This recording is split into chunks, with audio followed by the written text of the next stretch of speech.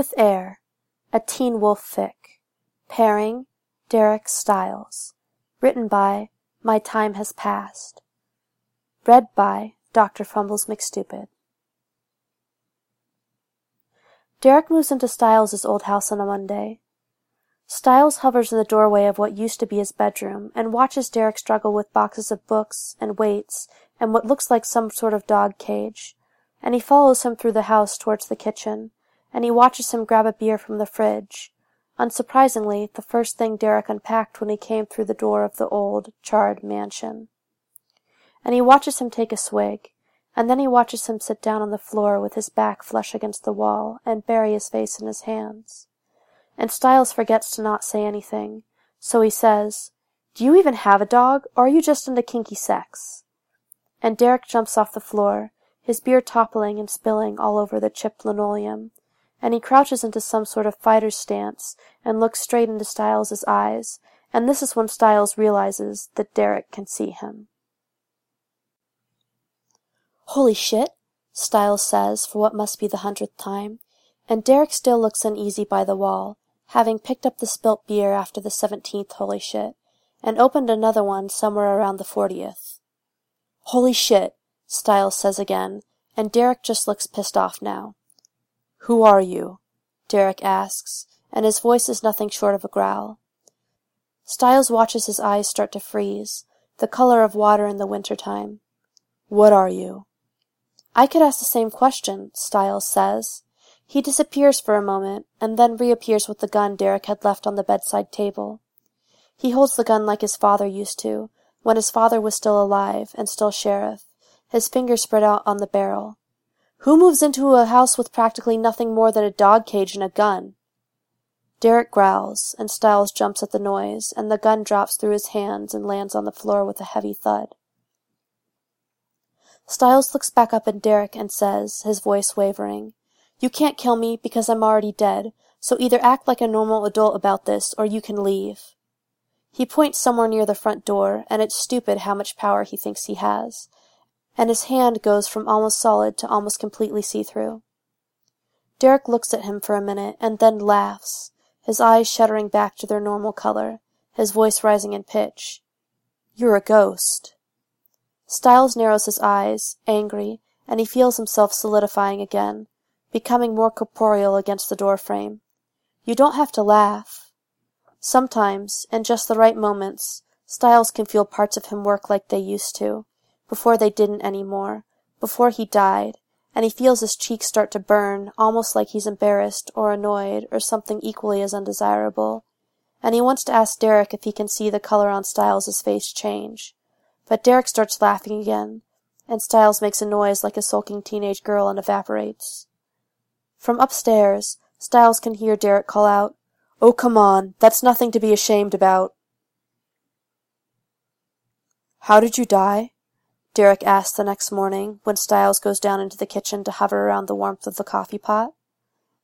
The smell had drawn him out from the attic, where he mostly keeps to himself, or scuttles back and forth making noises when prospective buyers or neighborhood kids come around to look at the famous haunted house.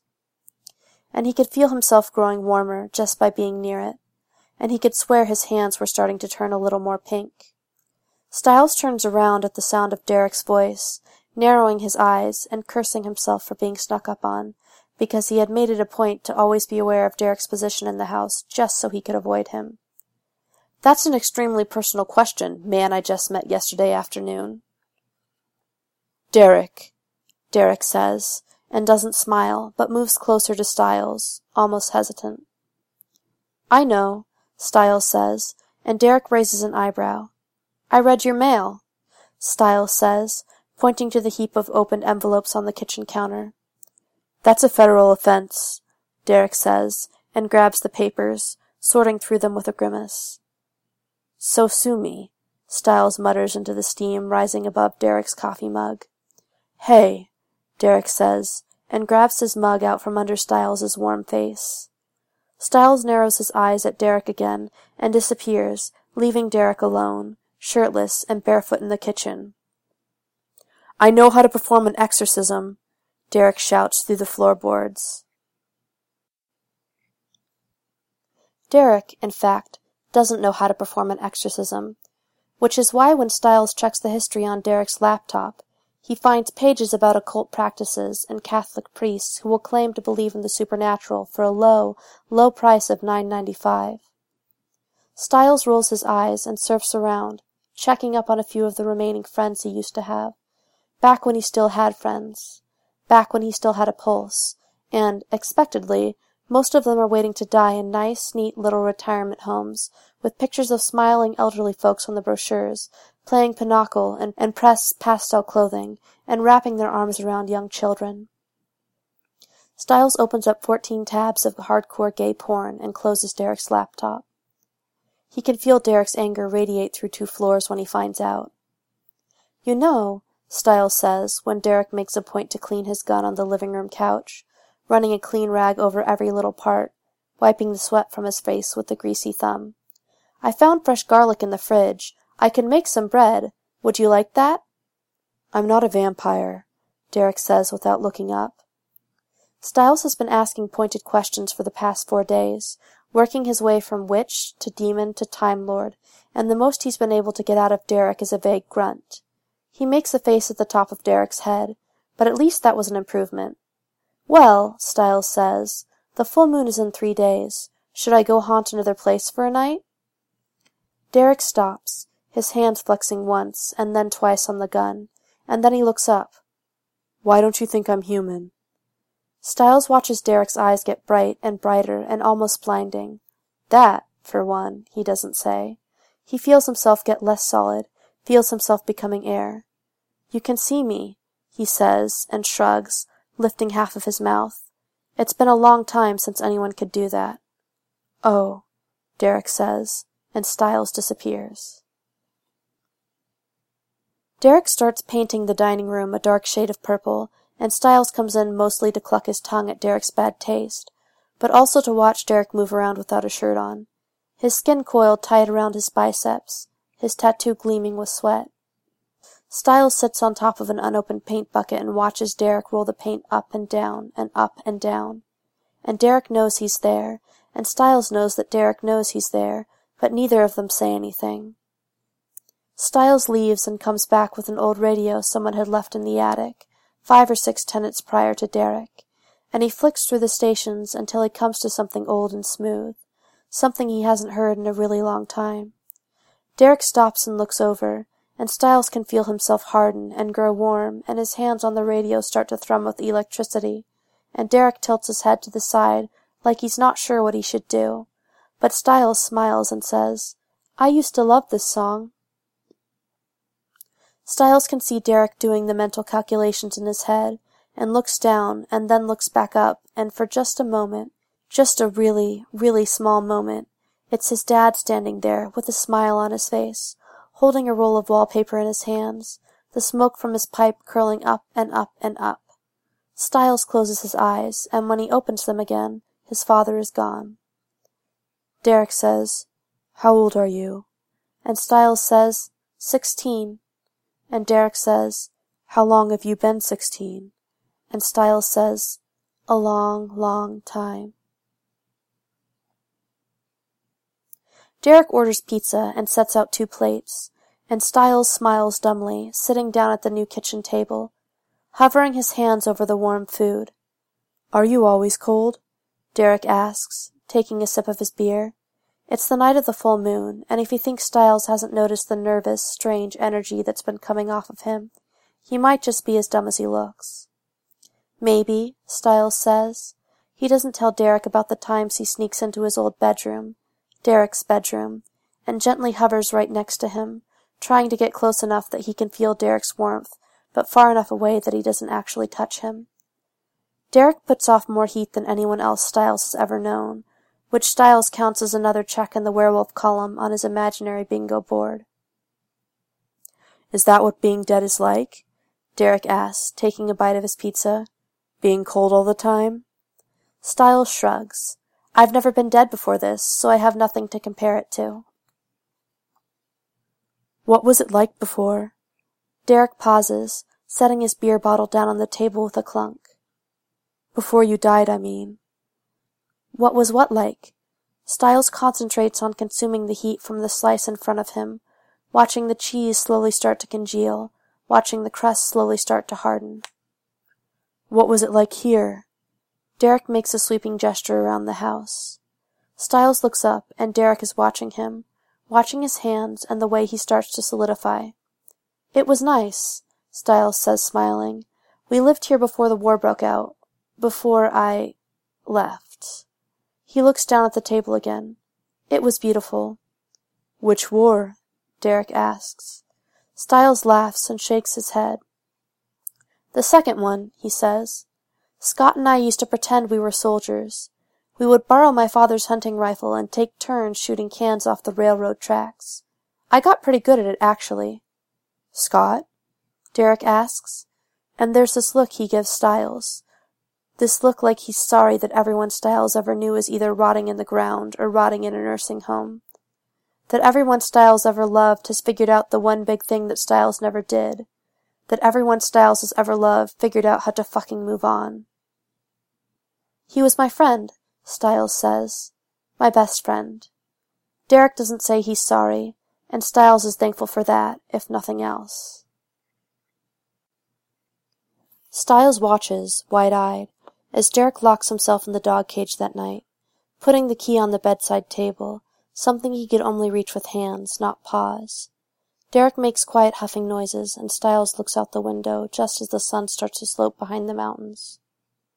This is just in case, Derek says, halfway between a bark and a growl. Just in case of what? Styles asks, and he looks back at Derek, and for the first time in his dead life, he feels scared of something much, much bigger than him, scared for someone else. Just in case I can't control it, Derek says. Styles feels himself flicker between solidity and something else, feels himself become lighter, and he watches Derek arch against the pane of the moon, watches the sun dip lower and lower. Do you want me to stay? Styles asks. No, Derek says, but it's more of a howl than anything else. The morning after, Styles ventures out from the attic and finds Derek asleep, but still in the cage. Styles unlocks the door and hovers a minute, unsteady, unsure of what to do, but the heat from Derek's body draws him in, and he places a hand on Derek's shoulder, and it's the warmest Styles has ever been. He makes a noise in the back of his throat, and he feels his hand burning like it's on fire, and he watches his skin turn pink, and he feels amazing, and he feels alive, but Derek moans loud, hurt, and Styles jumps back. Hey, Derek says, and Styles swallows. Hey, he says. Derek moves slowly from the crouched position he's lying in, and he shakes his head, and his voice sounds like he's been chewing on broken glass, whiskey rough. I pretty much let you sleep with me every night. I thought the unspoken rule was that you didn't touch me. Styles moves back again, and he's not careful, and he knocks over a suitcase, watches it spill out clothes onto the floor. You knew about that? Styles doesn't know where to look, so he looks everywhere except for Derek's eyes, which are almost back to their human shade of blue. I'm a werewolf, Derek says. You're a ghost. For some reason, supernatural beings can see and hear and touch each other. I can feel your presence, especially when my senses are heightened near the full moon. Yes, I knew. Styles wants to say he's sorry, but doesn't. He watches Derek crawl out of the cage and stretch, his joints popping violently. Styles feels himself flicker, and he doesn't want to leave, but even after all these years, he still hasn't gotten this ghost thing down. Do you want some breakfast? Derek asks, and he goes over to his dresser to pull on a shirt, something with faded lettering across the chest. I'm starving. Styles feels himself flicker again, but he closes his eyes and concentrates on Derek's heat, concentrates on staying solid. When he opens his eyes again, Derek is watching him, sliding his sleeves up to his elbows. Styles makes himself relax, and makes himself stay steady on his feet, steady on the ground. Sure, he says, and Derek smiles. Where's your pack? Styles says around the steam of freshly made oatmeal. Derek hadn't felt the need to grab a bowl, so he was sitting on the floor, scraping the food lazily out of the pot, letting his blunt, human teeth scour the top of the wooden spoon. I thought all werewolves were supposed to have packs. At least, that's what it says on Wikipedia. Don't have one, Derek says, his mouth full. Besides Styles, Derek hasn't talked to anyone since he moved into the house, and sometimes Styles doesn't think he even really counts. That's why I moved here. Are you... Styles pauses and furrows his brow, unsure of how to say this. Are you looking to make one? Derek shrugs. I had one once, he says, letting the spoon drop back onto the pot. Sometimes I'm not so sure if I want one again.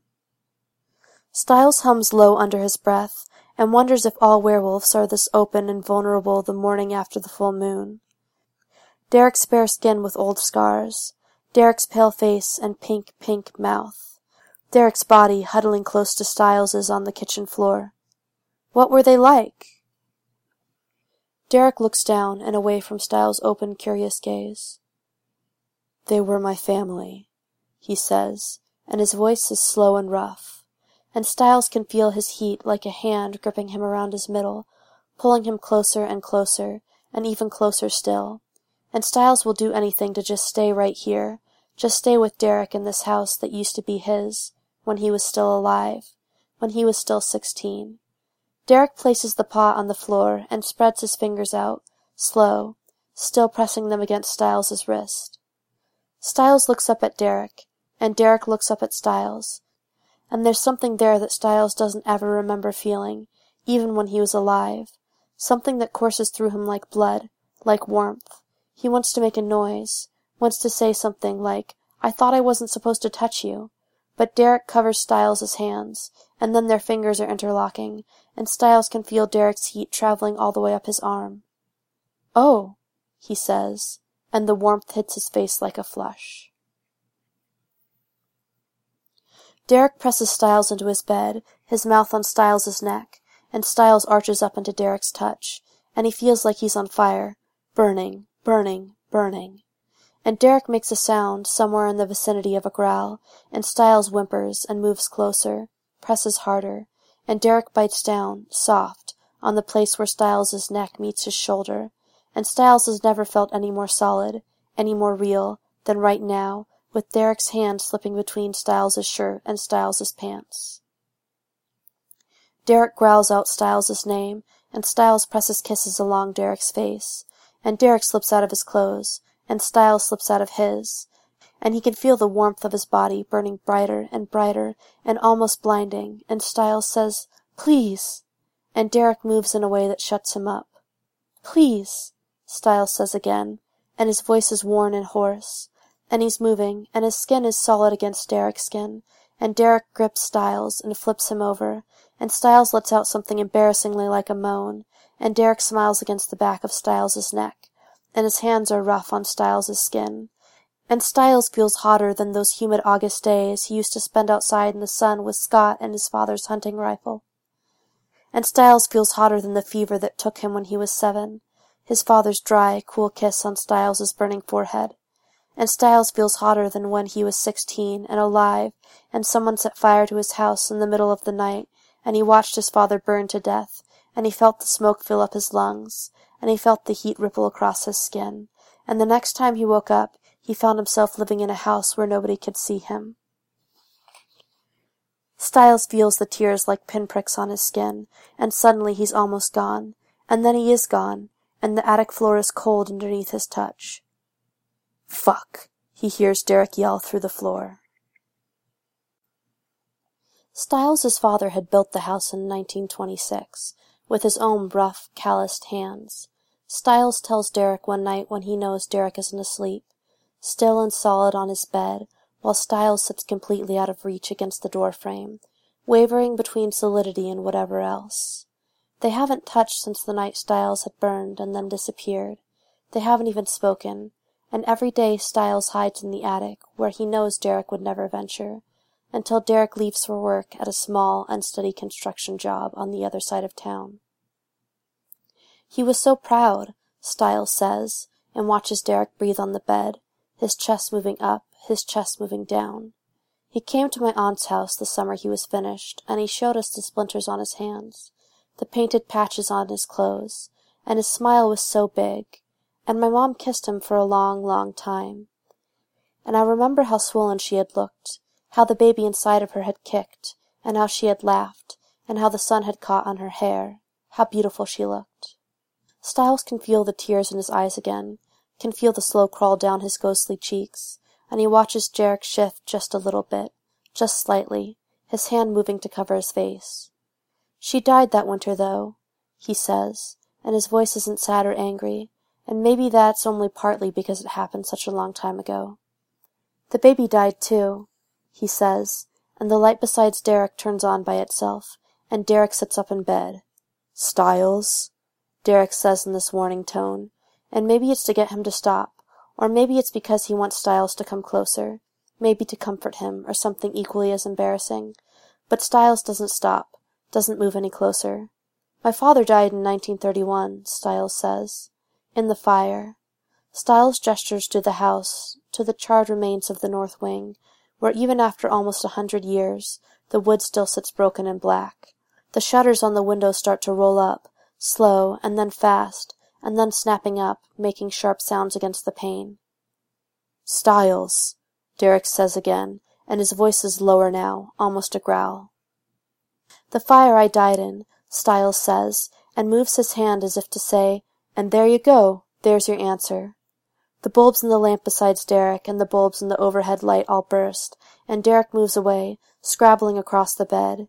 He grabs Styles and pushes him out of the room just as the window panes shatter, just as the glass doorknob explodes, and Styles turns to pull him through, but the door slams shut before he can even say anything. Styles calls Derek's name, but he can't hear anything through the door except for the sound of breaking glass. And he calls again, and the sound gets louder, and Styles feels colder than he's ever felt before, colder than the first time he woke up from the fire. Styles! Derek yells through the door, and Styles presses his hand to it, but he can't feel anything. You have to calm down. You're doing this. What? Styles says, and he can hear Derek growl on the other side, and it's so insane that he feels stupid, like all of this is something he can't really control, like he's never really been able to control anything since before the fire. Calm the fuck down, Derek says, slower this time, and Styles can hear the pain and anger radiating in his voice, and he closes his eyes and starts breathing, in and out, and in and out, and slower and slower still. The sound on the other side of the door stops, and Derek pushes on the wood until it moves, the hinges creaking with effort, and he's bloody, but already starting to heal, and there are bits of glass peppering the left side of his face, trailing all the way down his arm and back, and Styles' heart moves in a way he's not sure it's moved in a very long time, and Styles says, I'm sorry, and then he can't stop saying it, and he can feel himself flutter and flicker and almost disappear. But Derek palms the place where Styles' wrist shines translucent, and then he's back, warm and getting warmer.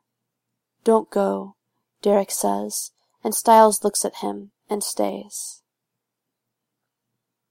He picks the glass out of Derek's back with a pair of old tweezers he finds in the bathroom. It's not even remotely sanitary, but Derek doesn't care, lying on his stomach on the bed, rolling the cold bottle of vodka he found in the freezer between his lips, grimacing at every pull of his skin. Stop being such a baby, Styles says when Derek growls. I said I was sorry. How did you not know you could do that? Derek asks, resting his forehead on his arms. I always thought poltergeists were made up, Styles says. He picks out a piece of glass and watches the cut heal itself like a zipper winding its way back up. That's what Allison told me anyway. Who's Allison? Derek says, lifting his head up and craning it back towards Styles. Styles rolls his eyes and pushes Derek's head back down, making sure to pick out a pretty embedded piece of doorknob. She used to live in the town during the 60s. She came from a long line of psychics, although I think she was the only one who actually had any sort of talent. The rest of her family pretty much just took people's money and ran with it. Styles runs his thumb down the back of Derek's neck, and doesn't miss the way Derek shivers. He feels heavy all of a sudden, straddling Derek's back, his palms lighting up on Derek's skin. And this psychic Allison told you that poltergeists weren't real? Derek doesn't look at Styles, But Styles can feel him move forward to take another swig of the vodka, can feel the cold run through Derek. Pretty much. Styles sighs and sits back. She also told me a lot of people would come through my life, but that only a few would stay. I figured she was talking about the people who came to live here. Styles pressed his palms against Derek's back and soaks up the heat. The one before you was really nice. Oh yeah? Derek asks, and he feels solid under Styles, his voice low and still. He takes another sip of the bottle, and another, and another. Yeah, Styles says quiet. She bought the house for her dad in Missouri, but he died before he could move in. She only stayed a few months. I never bothered her. Derek laughs, low and warm, and Styles leans down so his nose just brushes Derek's spine. What? He mumbles against Derek's skin. I'm sure you bothered others, though, right? Derek asks, his smile stretching against the bedspread. Styles bumps Derek's skin with his nose. Maybe, he says. Maybe I moved a few things when someone did something I didn't like. Like paint the dining room purple? Derek flips over suddenly and grips Styles around the waist.